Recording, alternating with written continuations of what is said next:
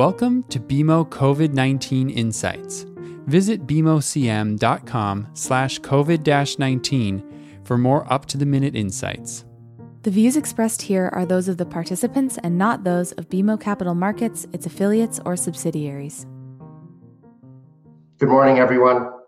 I'm Nadeem Hirji, Executive Vice President and Head of BMO's Commercial Banking Business in Canada. Thank you for starting your day with us today, especially for those of you on the West Coast and in the prairies where it's 5 or even 6 a.m.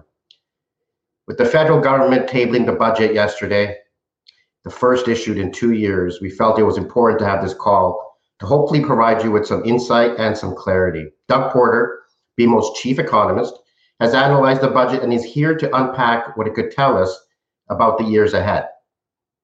The current third wave and the challenges that come with it, especially with full lockdown in Ontario and parts of Quebec, and the great challenges across all of Canada, creates a lot of uncertainty. But I think we all still see a light at the end of this long, dark tunnel. Hopefully, the budget gives us all a reason to be optimistic that the country will be well positioned for a rebounding from the pandemic and that it sets the stage for prosperous economic growth. We'll start this morning with Doug's analysis, followed by Q&A. We received many questions in advance on our registration site, many of which will be answered through the information that Doug will provide in his presentation. But you can also submit a question for Doug through the chat feature you see on the screen. So let's get going. Good morning, Doug. I will turn the floor over to you and hope that you can provide us with your views on the state of the country's finances. What are some of the important pieces of the budget that we should understand better, its impacts, and what lies ahead? So with that, over to you, Doug. Thank you, Nadeem, and good morning, everyone. It's a pleasure to join you here. I have to tell you, I've been covering budgets for a little bit more than 30 years, and this one was truly like no other, and this budget breakfast is like no other as well. This was an enormous document. It was a very ambitious effort. I think in some sense, as Nadeem said, we did not have a budget last year. In some sense, this almost made up for the fact that we didn't have one in just the scope. It really did touched almost every imaginable portion of the economy. You know, it even had things like a tax on vaping products, for instance.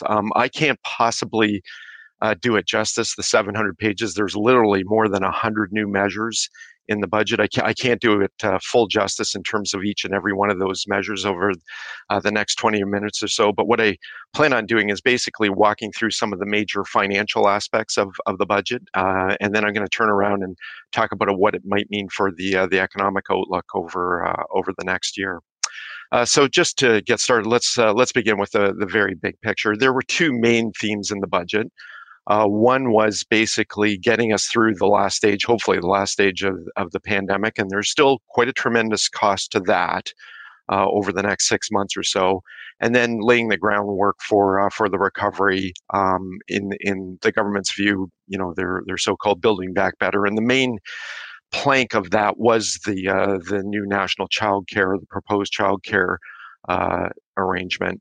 But that was just one of many, many measures. Now, in terms of the big deficit number, last year's deficit, which was a record, did come in a bit smaller than what was initially pegged late last year. Instead of the $380 billion that was widely talked about, because of a better economic performance around the turn of the year, it now looks like it'll be about $350 billion. That's for the fiscal year that would have ended at the end of March. Now, the year that's just begun this month, it does look like the deficit will come down and come down a lot. It'll drop by about $200 billion, but it will still be historically large. It is expected to drop to a bit more than $150 billion.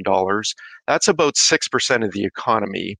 That's back in the range of things we've seen before. We have never seen a deficit like last year's deficit, but as a share of the economy, a deficit that's about 6% of the economy is something we have dealt with before. And I would just stress that does include a lot of the spending related to the pandemic that will still be in place in this fiscal year. Things like the extension of the CEWS program, more CRB, which used to be CERB payments that will wind down as we get later into this year. And that's largely why the deficit is still as large as it is expected to be this year. When we get into the next fiscal year, it's then expected to drop again to much, much more manageable levels, below $60 billion. That's still twice where we were before the pandemic began. But I would regard the budget deficit forecast for next year and the year after, while still large, a bit larger than I'd like to see, much more comfortable and in a zone of what we've seen before. Now, as I said, there were literally more than 100 measures. Just a few of the other ones I would point to besides childcare. There were, one thing a lot of people were watching for would there be big tax increases? There were a number of smaller targeted tax measures. But I think the good news for most people, probably on this line, is that there were no broad-based tax increases. We weren't expecting any, but it's still a relief to see that the government does believe that it can get the budget down to much more manageable levels over the next couple of years without resorting to big tax increases. And I think that's one of the major messages that I'd like to leave you with here today. There's a lot of information on this chart. There's a lot of information in the budget. But the one thing I would like to point to on the left-hand side is this looks at spending and revenues as a share of the economy, and it goes back all the way to the 1960s. You can see just what an outlier spending was over the last year compared to any kind of historical precedent. It really was not a revenue story. Revenues actually, they did get a bit dented, but they held up remarkably well. They did drop as a share of the economy to the lowest level we've seen in a great number of decades. But as you can see, the expectation is that revenues will come back and come back relatively quickly, and are really not that abnormal in a historic context. But take a look at that light green line.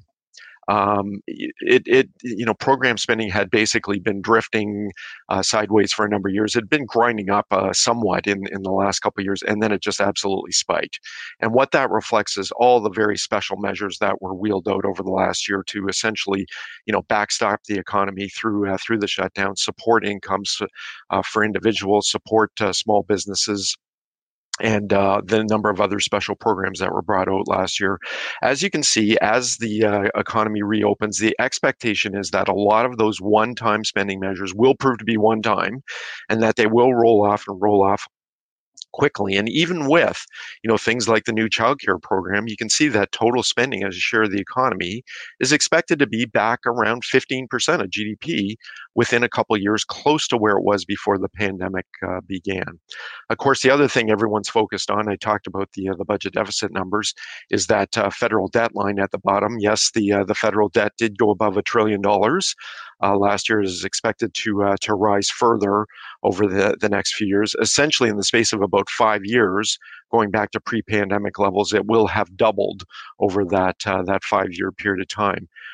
So when we look at the debt figures as a share of the economy, this is ultimately how we will, quote, pay for the pandemic, is through a one-time big step up in debt to GDP. For years before the pandemic, Ottawa had basically been maintaining a very stable debt to GDP ratio of around 30%. Through thick and thin, we had seen the debt to GDP ratio, quite stable at close to 30%. And then we had that enormous pickup last year where we essentially went to from 30% to 50% overnight. Now, the expectation is in this fiscal plan that was laid out yesterday is that the debt will peak this year as a share of the economy and actually begin to drift down over the medium term, because the economy will be growing faster than the debt will be in the years ahead. So effectively, the government will now be targeting a 50% debt to GDP ratio. It's very unfortunate that it's taken this one big step up from what had been a very stable level for years and years. But I guess if there's any good news, it's the fact that it's still below where we were back in the bad old days in the mid-1990s. In the mid-1990s, the debt to GDP peaked at a little bit more than 70% of GDP. So we're still below those levels that we saw a little bit more than 2 decades ago. Just as if we took this chart way back on the left-hand side, if we went back to the pre-war days, or I'm sorry, the immediate post-war years, we would have actually seen the debt get closer to 100% of GDP very temporarily, and then it came down quickly in the post-war boom.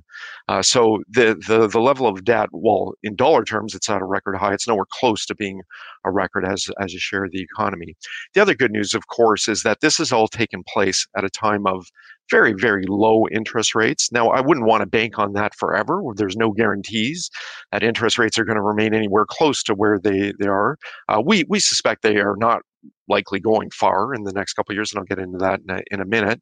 But the overall interest costs of this debt still remain very low. In fact, even with the big run up that we've seen in debt over the last year, the actual interest costs on Ottawa's debt have dropped in the last year just because interest rates plunged so much over the past year. Now, this won't last forever. We will see the interest costs begin to creep up over the next few years. But effectively, we expect them to remain quite manageable. But again, I would stress that does not give Ottawa an open checkbook to freely spend as they like. This low level of interest rates is by no means guaranteed. It's also not guaranteed that we're going to have a robust economic recovery to fuel revenues in the years ahead. And that brings me to the next topic, and that's the economic forecast that this budget was based upon. Just as a reminder, Ottawa, really since the mid-1990s, has been basing its economic projections on the private sector consensus. They've basically taken their hands off of and almost depoliticizing the economic forecast, which I think is appropriate. I'm not going to tell you the consensus always gets it right. We're certainly part of that consensus. I'd like to think we're a big part of that consensus. We don't always get it right, but I do believe that over time the consensus is one of the single best forecasters for the economy. And what this budget is based on is, frankly, a very strong economic recovery. If you can see the numbers there, what the budget is based on is 5.8% real growth this year and 4% growth next year. We think those are actually fairly reasonable assumptions. We're, if anything, slightly more optimistic both this year and next than the consensus is on the forecast.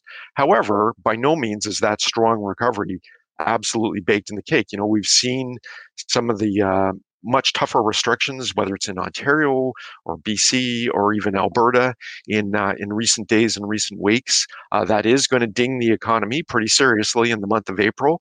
Our view is that this is only going to delay the point at which the economy recovers. It's not going to derail it, but it will take a little bit of a bite out of this year's growth rate. And so, you know, we can't completely be comfortable in the assumption that the economy will see a very strong recovery this year and next, but we do think it's a reasonable assumption. The other thing the budget is based on, as I mentioned, is the continuation of relatively low interest rates. And we did have a big bump up in long-term interest rates to start the year. They have since stabilized and even come down a little bit. And again, it just so happens that our projection for interest rates for this year and next, whether it's short-term interest rates close to zero or longer-term interest rates of a little bit more than 1% over the next year, it's very close to what the budget is based on. But I would just point out that the budget does rely on the nice combination of a strong recovery over the next year and the persistence of relatively low interest rates. We do think that's correct, but there is clearly a risk to both those relatively positive assumptions. Now, the other thing I would point out is, you know, I talked a little bit about Ottawa's still a very significant budget deficit. You know, as I said, 16% of GDP last year, expected to fall to 6% this year. Of course, when you look at the Canadian fiscal landscape, you also have to take the provinces into account as well, and they are very significant borrowers in addition to Ottawa. Now, the good news is, and I would say appropriately so, is that Ottawa really did shoulder the burden of the pandemic costs over the past year and even again this year. Yes, the budget deficits did widen in most provinces. You can see New Brunswick actually managed to almost balance its budget over the last year, but they were the outlier. Most provinces did run fairly significant budget deficits, but it was much smaller than what we saw at the federal level. If you combine all the provincial budget deficits together, they're about 4% of the national economy, which is about a quarter of the size of the federal government deficit. So if we add everybody together, Ottawa plus all the 10 provinces, you do end up with a budget deficit that was close to $450 billion, or about 20% of the economy. That is enormous. That is one of the larger budget deficits in the world. Canada really takes a backseat to no one, I would say, in terms of how much support we saw right across the country, whether it was from the federal government or from the provincial governments. So just to wrap up the specifics of the deficit, of the budget, I think the main point is before this began, Ottawa talked about spending an extra 70 to $100 billion to, in their words, to jumpstart the economy. They did that one better. They're actually planning on spending $101 billion over the next 3 fiscal years, with the bulk of it landing in this year to again really support the economy through the hopefully the last stages of the pandemic, and to help foster the recovery. Now, our view is that the recovery was likely to be relatively robust in any event as the economy reopened. This will just further reinforce what we expect to be a relatively strong growth pattern as the economy gets through the initial stages of reopening, hopefully this summer and into the fall. With this extra spending, though, the deficit will not completely come down quickly. We do expect it to drop pretty sharply, but it will remain relatively large at over $150 billion this year, largely because of that extra dose of spending that Ottawa is talking about bringing in. Even with that extra spending, we are looking for the debt to GDP ratio to stabilize. It will peak this year at just a little bit more than 50%. It will stabilize in the next couple of years, and then we think it will slowly drift down as that deficit recedes further and the economic recovery is more complete. As I said, to me, one of the key takeaways is many fiscal conservatives. I consider myself mildly fiscally conservative, might be concerned about this wave of spending, but I will point to the fact that even with this relatively aggressive backdrop for spending, the new child care program, we are looking at an environment with no major tax increases. There was a lot of concern about things like the capital gains inclusion rate going up, not just on principal residences, but capital gains more broadly, and there was no talk of that whatsoever. The tax increases were much more targeted. Things like a luxury tax on high-end boats, planes, and vehicles above $100,000. There was a digital services tax, but there were really no major broad-based tax increases. And the budget plan really does see a pretty marked narrowing in the deficit in the years ahead without resorting to tax increases. Now, with that, I'm going to briefly talk about what this means for our economic forecast. This is where I get into the more traditional aspects of my presentation. Certainly, the dominant feature remains the pandemic, especially here in Canada. I talk about a third wave. This chart looks at the number of new COVID cases in Canada, the big 5 European economies, and the U.S. And you can see what stands out there is really for the first time in the pandemic, and this is pretty close to being on a per capita basis. Canada is really seeing as many new cases as any of the major economies at this point. I guess the good news is in places like Europe and the U.S., we partly because of the aggressive vaccination process, especially in the U.S. and the U.K., we're not seeing a full-fledged third wave such as we're seeing at this point in Canada, and the vaccine is getting rolled out in a much more expeditious fashion. And so we suspect that after this wave does crest, we are expecting the economy to much more fully reopen through the summer, and especially in the last 4 months of the year. If looking at the budget document, for instance, yesterday, there did seem to be the assumption that a lot of the special spending could be rolled off after September, when I would presume the government too is assuming, because of a much more rapid pace of vaccinations, that we will have a much more full opening of the economy when we get into September and beyond. Now, globally, we are expecting a very robust recovery. This is not just a Canadian story by any means. After seeing, the worst downturn in the post-war era globally last year, when the global economy fell by about 3%, we are looking for the global economy to bounce back at a 6% growth rate this year, and then maintain some of that strength into 2022 when things like the travel industry open much more fully. We're expecting the global economy to grow by 5% when we get out into next year. Turning to North America, it's actually a roughly similar story. I mentioned earlier what our projection was for Canada.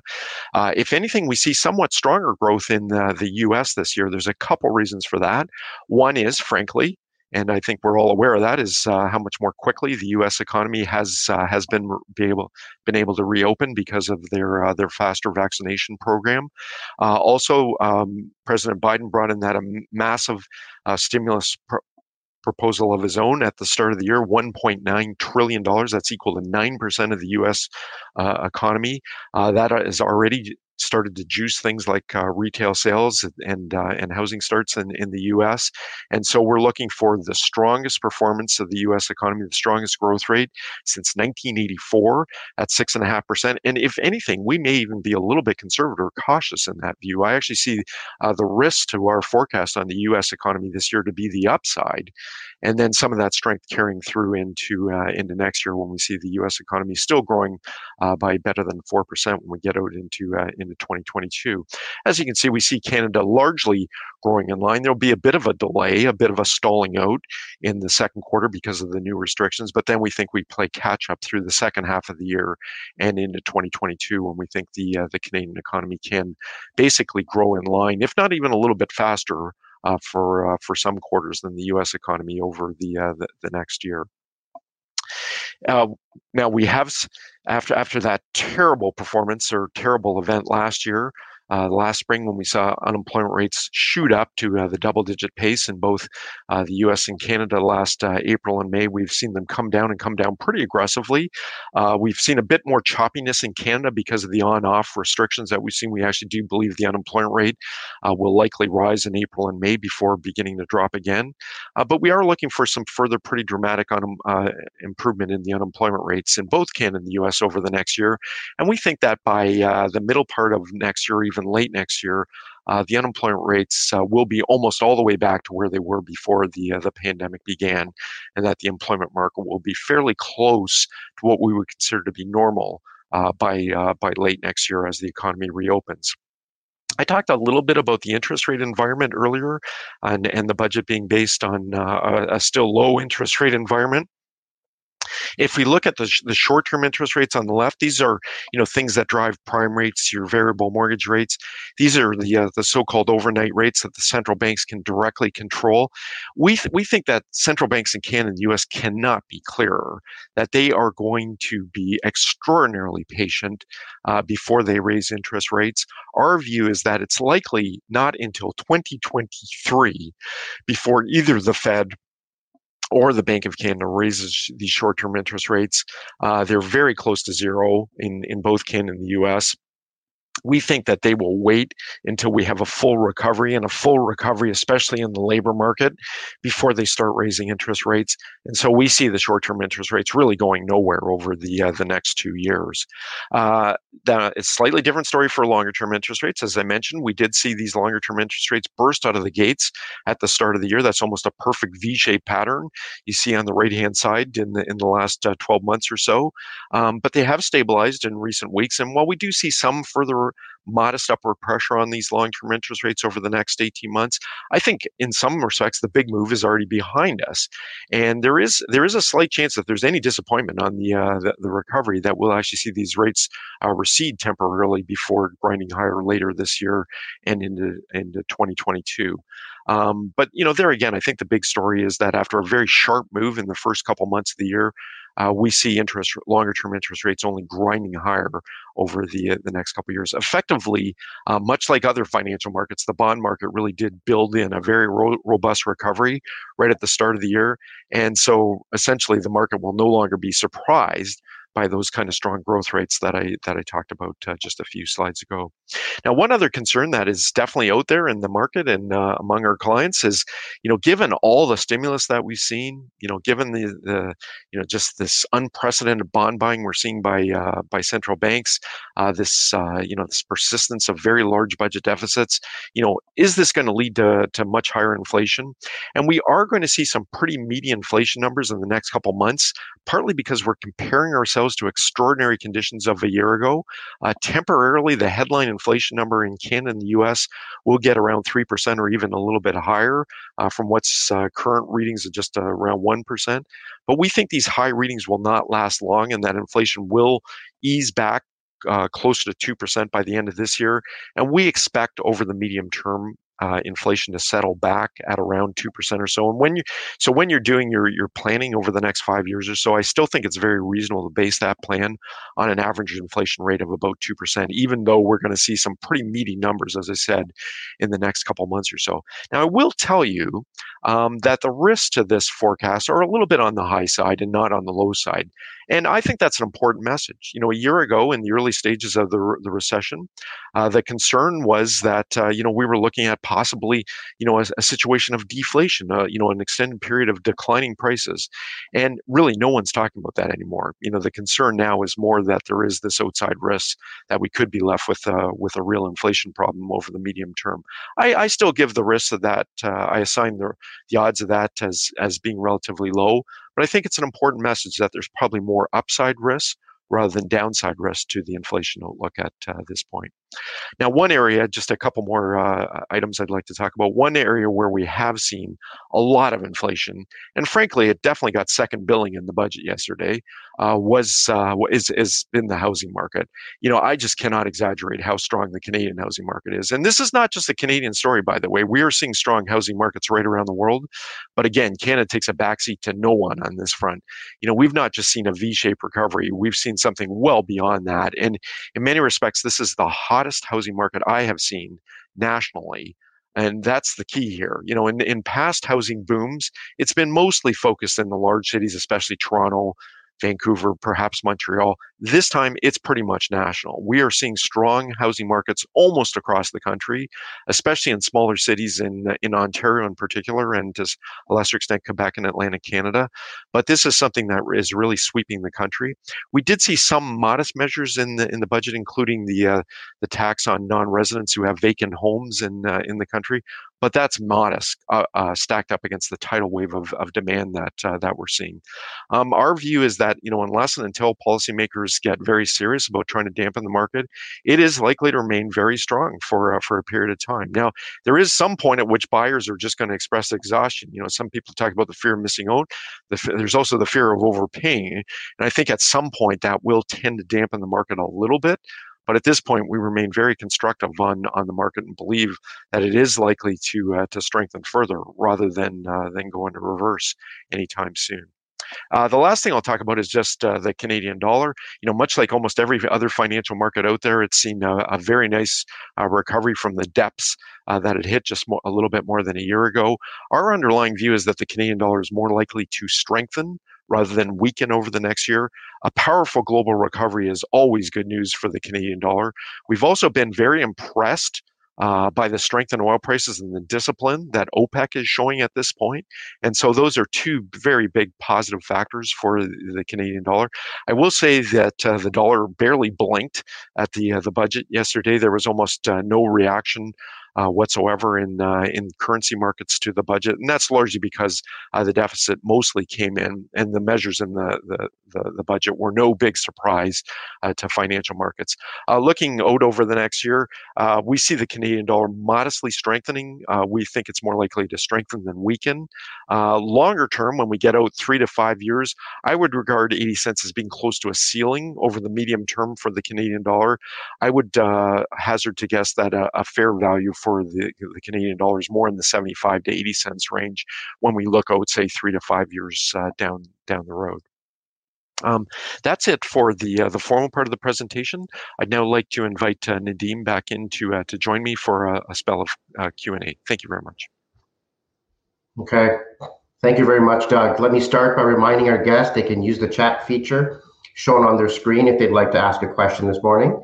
But I will start with several questions that we did receive from clients during registration, as I mentioned at the beginning. First one, Doug, that came in is, what do you think we should expect for future corporate tax rates based on this budget? Yeah, and it's interesting because, as I mentioned, revenues have actually held up relatively well. They have not been the story in the deterioration in the deficit that we've seen in the last couple of years. It really was mostly because of all of the specific spending to deal with the pandemic. I think perhaps the big wild card here for Canadian corporate tax rates is what happens in the U.S. with Biden's big infrastructure proposal, part of that, partly to pay for that, was the proposal to raise corporate income taxes in the U.S., reversing about half of the tax cut that we saw under Mr. Trump. There's been some pushback on that from moderate Democrats, and I suspect that ultimately we're going to land at a smaller corporate tax increase in the U.S. If and when that does happen, I think that's when Ottawa might take a longer look at possibly moving on corporate tax rates. But it's no foregone conclusion whatsoever that Ottawa is going to follow in the wake of the U.S. I think that does give Ottawa a little bit of room to maneuver if U.S. corporate taxes ultimately do edge back up. But it's not, to me, it's not at all obvious that Ottawa is going to fall in their wake. It just does give them the option. In terms of the bigger picture, in terms of not just corporate tax increases, but tax increases more broadly. My view all along has been the best way to cure the deficit, the best way to get finances under repair and back to where they were before the pandemic began, is to ensure that we get a full economic recovery. And anything that can possibly frustrate that economic recovery or thwart it is counterproductive. And I view broad-based tax increases as being a threat to the economic recovery. So if I was finance minister, if I was in charge, I would not even be considering broad-based tax increases until the pandemic is completely in the rearview mirror and we know exactly how the dust is settled on government finances. So bottom line is, first we have to wait to see what happens in the U.S., and then I think we have to wait to see how exactly how the Canadian fiscal landscape sorts itself out after the pandemic is over. Okay. A question actually just came in online, which kind of ties into what you just said, is with the lack of new taxes, or at least lack of increase in taxes, is there a concern that this is an election budget and that then a new government will come in with massive taxes after the fact? So there's two parts to that question. One is, is this an election budget? I would certainly assume that there's a very good possibility that it can serve as a platform. Given the fact that the average minority government historically has lasted about 18 months or so, and we're basically almost at that date. I'm almost operating under the assumption that after the worst of the pandemic is over, we've got a very high probability of looking at an election later this year. So I would regard it as a pre-election budget. Could we be looking at tax increases after the election? Well, I guess that really depends on who wins the election and whether we're faced with another minority government again. I would just very briefly repeat what I just said. I think, first of all, we have to see what the fiscal picture does look like after the pandemic. Like, do we even need tax increases to really stabilize government finances? And again, significant tax increases could frustrate the recovery, and I just think that would be completely counterproductive until we've got a complete economic recovery at this point.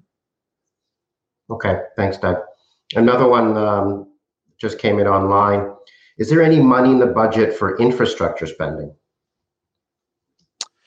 The short answer is, well, first of all, I would suggest that there was money for almost everything in this budget, and I'm not being facetious on that front.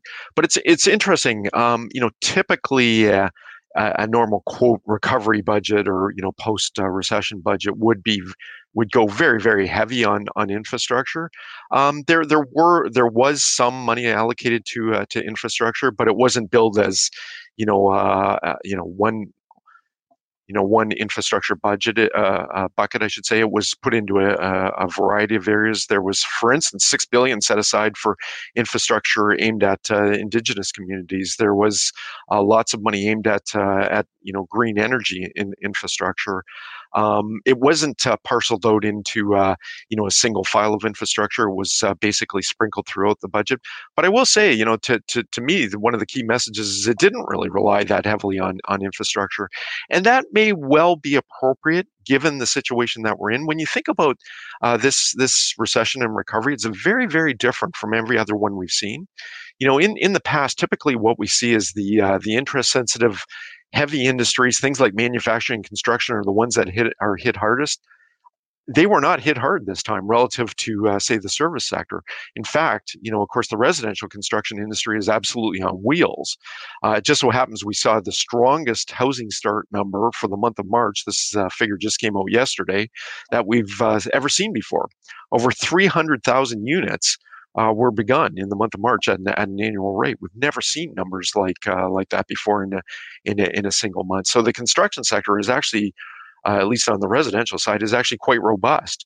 And so I believe that the thinking in Ottawa was that the construction sector didn't need extra support in these circumstances, and really what they focus more on is the sectors that have been directly affected by the pandemic and do need a lot more help. Things like the tourism sector and the small business sector is where the real pain has been, and that ultimately does need the support. And construction wasn't particularly in need of a lot of support, and that's why the spending did not rely particularly heavily on what would traditionally be seen as as a typical area to focus on in a recovery, and that would be infrastructure spending. Okay, thanks. We're going to flip to a different industry. What do you see as the outlook for the automotive industry and its supply chain? Yeah, and of course the auto sector has faced all kinds of challenges in this episode. It's interesting on the demand side. This has again not been a typical recession and recovery at all. Yes, auto sales and production, almost went to zero last April, but it's impressive how quickly sales have almost completely recovered in both Canada and the U.S. In fact, in the month of March, U.S. auto sales had one of their best months ever in the U.S. And so the demand is certainly there. The auto sector is facing all kinds of different challenges, though. First of all, they're facing the short-term challenge of this chip shortage, which is leading to a variety of production cutbacks that we're seeing, especially here in Canada. And we do think that is going to ding production in a pretty meaningful way in both Canada and the U.S. this year. I guess from the automaker standpoint, is the positive news is they're going to have a lot of pricing power this year, because I think there actually are going to be shortages of in particular makes this year in North America. Longer term, of course, we're obviously looking at this profound transition to much more emphasis on electric vehicles over in the years ahead. Of course, that carries incredible implications for right up and down the supply chain. Significant changes. Of course, there's the parts industry is facing a major transformation in the years ahead. Fortunately enough for Canada, we do have a lot of mandates now to build electric vehicles in the years ahead. But it is going to be a real challenge for the parts industry in particular. Of course, the other issue we're dealing with, and I think the questioner is really hitting on that, is we do face, I think, a fundamental review of supply chains right across the board. I think industries, manufacturing in particular, have come face to face with a lot of significant challenges with lengthy supply chains through the pandemic, and I think there's going to be a wholesale review and potentially a reordering in many industries of supply chains. I think ultimately supply chains in a variety of industries will be shortened, and I suspect that does include the auto industry as well. That doesn't mean it's going to be the case for every for every manufacturer, for every automaker. But I do think whether it's the transition to electric vehicles, I should say, the short-term chip shortage, or this review of supply chains, the auto industry faces an incredible transformation over the next 5 and 10 years, I believe. Okay, thank you. I'm going to ask you to put a bit of a fortune teller hat on here, but what is your assumption or forecast regarding timing of the opening of the U.S.-Canada border? That is a tough one, and of course that's one we've been dealing with, really since the pandemic began. yeah, obviously there's pressure on both sides to open the border as soon as safely possible. I suspect that will be the day when governments on both sides have determined that we have reached something akin to herd immunity. My best guess is that that's when both economies can pretty much fully or close to fully safely reopen. My best guess would be something like September or October that we'd be looking at. So it's likely after the summer tourism season. Again, I have no particular inside information on that, or special insight. That would be our best assumption, though, at this point. Okay, thank you, Doug. We all saw after this was tabled the reaction to the budget from the other political parties, the NDP, the Conservative, interesting words that they both chose to speak of. When you think of their reaction, do you think there's a serious possibility that the budget will fail to pass? I don't. I actually, of course, the government really only needs one party to support it, and I thought Mr. Singh was incredibly clear. He effectively said he thought it would be irresponsible to have an election in the middle of the pandemic. Frankly, I thought the budget probably ticked a lot of boxes for the NDP.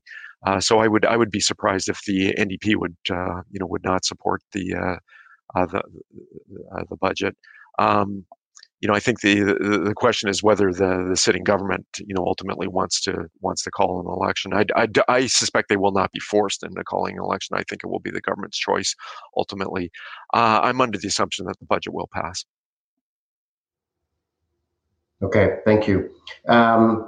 Question that just came in online. What concerns do you have with bankruptcies, both personal and corporate, once the government programs end? I know some of them were extended in the budget to the fall of this year, but I think the concern is around, it's not a never plan. We all get that. So what are the concerns, once the merry-go-round stops, so to speak? So, first of all, just taking a step back, this has been an extraordinary recession and recovery historically, and I think one of the most extraordinary features of it was the fact that we saw a collapse in personal bankruptcies in the last year, and it's there's no mystery what's going on here. It was due to the incredible level of government support. It was also the fact that people were able to defer their mortgages if need be, and it was because of the steep drop in interest rates too that made debts more affordable. I believe that we are not going to see a significant run up in personal bankruptcies over the next year, even when supports do fade away. Frankly, if the government's going to err on this front, it's that they'll if they need to keep these support programs running longer, they will. If they're going to make a mistake, it's that they err on the side of being too generous. So I think that we are not going to see a significant run up in personal bankruptcies. Business bankruptcies are a different story. They too collapsed over the last year, but I don't think there's a guarantee that they're going to stay low when we're on the other side of this. I think a lot of businesses are just hanging on, especially in sectors that are directly affected. Some have just shut their doors, haven't necessarily declared bankruptcy. I do believe that that does not give us the full story. The drop in business bankruptcies over the last year. I am concerned that when we're on the other side of this, that when the economy is reopened and businesses can completely reassess where they stand, I think we could get an echo of business bankruptcies on the other side of this. Okay. In the budget, was there anything more for the heavily hit industries, travel, tourism, hospitality? There was a little bit. There was, in this day and age, $1 billion sounds like a little. There was $1 billion aimed at rejuvenating the travel and tourism industry. There was a fair bit of money spent into. Essentially, I would say making people more comfortable traveling by airplanes as more of us get vaccinated. There was all kinds of money set aside on that front, but most of it was just the extension of programs that are already in place, and there was an attempt to target it a little bit better at sectors that have been more directly affected. but there was not, say, an overwhelming large package aimed at supporting the travel and tourism industry. It was more, I would say more of the same, of general levels of business support and support to, help firms reemploy people as they're able to reopen again.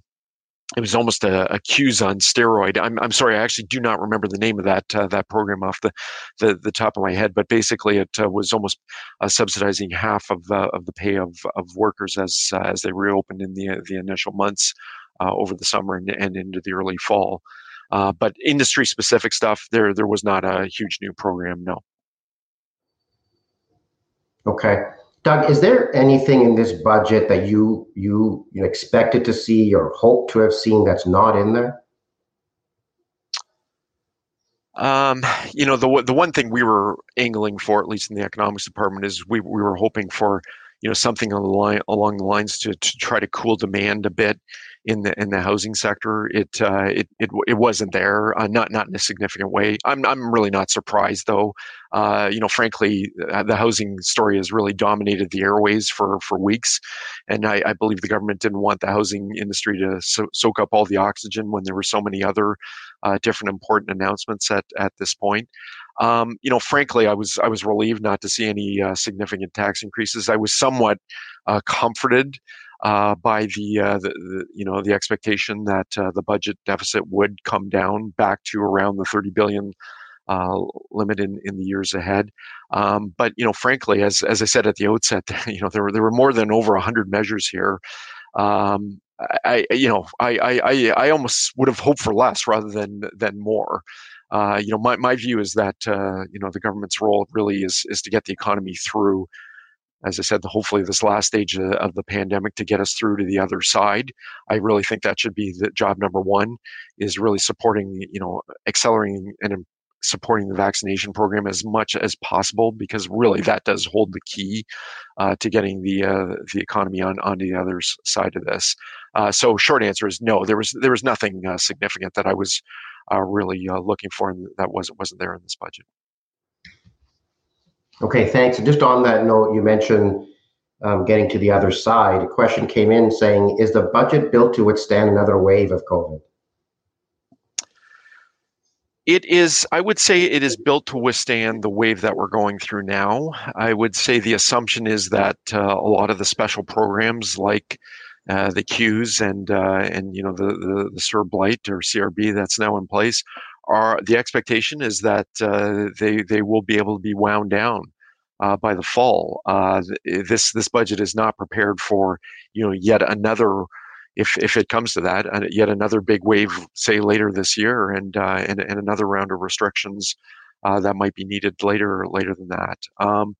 I guess the good news is, while that would dent finances, certainly, I think it's fairly clear that the economy has largely learned to deal with restrictions. It's certainly not an ideal world by any means, but it does seem like much of the economy has been able to at least grind through the restrictions, at least temporarily. And I don't think the fiscal cost would be particularly huge if there was a fourth wave. So it would deteriorate government finances further, but I don't think it would completely alter the picture. And by the way, just as a quick reminder, if you go back to November, really the budget wasn't assuming a huge significant second wave at that point, and the ultimate the end deficit figures really weren't that different from late last year, or even with the second and the third wave restrictions that we've seen.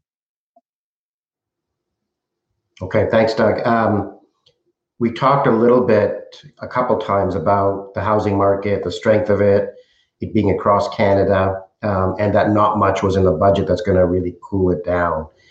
You mentioned that something that perhaps is one thing that you thought would have been in there, but is not. The question is, what do you think is an appropriate and efficient measure that could have been in there to cool down the real estate market? And just to reiterate, I really wasn't expecting them to really do anything in the budget, and it does, measures that could cool the housing market do not necessarily have to be in a budget. They can come at any time, and I don't, just because they didn't do anything yesterday doesn't mean Ottawa is going to completely stand aside over the next year, especially if the market remains anything close to as hot as what we saw in the month of really through the first 3 months of the year. We actually put out a piece in the Economics Department a few weeks ago that listed 10 potential measures. I wouldn't say we ranked them in order of feasibility and worthiness, but it was pretty close. Frankly, right at the top of the list is, ultimately lies at the feet of the Bank of Canada. I think one thing the Bank of Canada could do without raising interest rates is just, stop talking about interest rates remaining low forever. Maybe just the opposite. Start reminding people that interest rates can move up at some point. In terms of what the federal or even the provincial governments can do, we had a whole list, variety of topics. The reality is, though, almost anything they do will have side effects and are not going to please everybody by any means. One thing provincial governments could do, though, we've seen a non-resident tax in the Golden Horseshoe in Ontario, but it doesn't apply to a lot of smaller centers in Ontario, and that's where the real heat is these days. Places like Sarnia, Windsor, London, Ontario, which don't have a non-residence tax. It may not be that effective, but it really doesn't have that many negative side effects either. And even if it just acts as a signal, that the provincial government is uncomfortable with the pace of price gains, that can have an important effect on the market just by signaling that it can break the psychology that we're seeing right now, this fear of missing out, which we think is fanning the flames. The other thing we talked about was doing away with blind bidding, which we think is really ballooning housing markets, and doing away with that would have few side effects on the rest of the economy. So we would actually rank that as one of the top things that can be done to at least throw a little bit of a wet blanket on the market. Okay. Thank you, Doug. I could probably keep you here all day. We received a lot of great questions, but we are unfortunately out of time now this morning. So thank you, Doug, for sharing your insights with us this morning. As always, they were very informative and extremely insightful. And thank you to everyone who joined us today. We will have a replay and a recap on our website soon at bmo.com/commercial. We thank you for your time, your partnerships, and your business, and hope that we've been able to provide some added value here for you today. And if you have any questions that we weren't able to address today, please don't hesitate to reach out to your BMO representative, and we will, of course, get you an answer. Thank you again for joining us today. Please stay safe and, of course, stay healthy, and have a great rest of your day. Thank you. Thanks for listening. You can subscribe to this podcast on Apple Podcasts, Spotify, or your favorite podcast app. For more insights, visit bmocm.com/COVID-19. This podcast has been prepared with the assistance of employees of Bank of Montreal, BMO Nesbitt Burns Inc., and BMO Capital Markets Corporation, together, BMO. Notwithstanding the foregoing, this podcast should not be construed as an offer or the solicitation of an offer to sell or to buy or subscribe for any particular product or services, including, without limitation, any commodities, securities, or other financial instruments. We are not soliciting any specific action based on this podcast. It is for the general information of our clients. It does not constitute a recommendation or a suggestion that any investment or strategy referenced herein may be suitable for you. It does not take into account the particular investment objectives, financial conditions, or needs of individual clients. Nothing in this podcast constitutes investment, legal, accounting, or tax advice, or a representation that any investment or strategy is suitable or appropriate to your unique circumstances, or otherwise constitutes an opinion or a recommendation to you. BMO is not providing advice regarding the value or advisability of trading in commodity interests, including futures contracts and commodity options or any other activity, which would cause BMO or any of its affiliates to be considered a commodity trading advisor under the U.S. Commodity Exchange Act. BMO is not undertaking to act as a swap advisor to you or in your best interests, and you, to the extent applicable, will rely solely on advice from your qualified independent representative in making hedging or trading decisions. This podcast is not to be relied upon in substitution for the exercise of independent judgment. You should conduct your own independent analysis of the matters referred to herein, together with your qualified independent representative, if applicable. BMO assumes no responsibility for verification of the information in this podcast. No representation or warranty is made as to the accuracy or completeness of such information, and BMO accepts no liability whatsoever for any loss arising from any use of of or reliance on this podcast. BMO assumes no obligation to correct or update this podcast. This podcast does not contain all information that may be required to evaluate any transaction or matter, and information may be available to BMO and or its affiliates that is not reflected herein. BMO and its affiliates may have positions, long or short, and affect transactions or make markets in securities mentioned herein, or provide advice or loans to, or participate in the underwriting or restructuring of the obligations of issuers and companies mentioned herein. Moreover, BMO's trading desks may have acted on the basis of the information in this podcast. For full legal disclosure, please visit bmocm.com/legal. To access our full disclosures for equity research reports, please visit researchglobalzero.bmocapitalmarkets.com/public-disclosure/.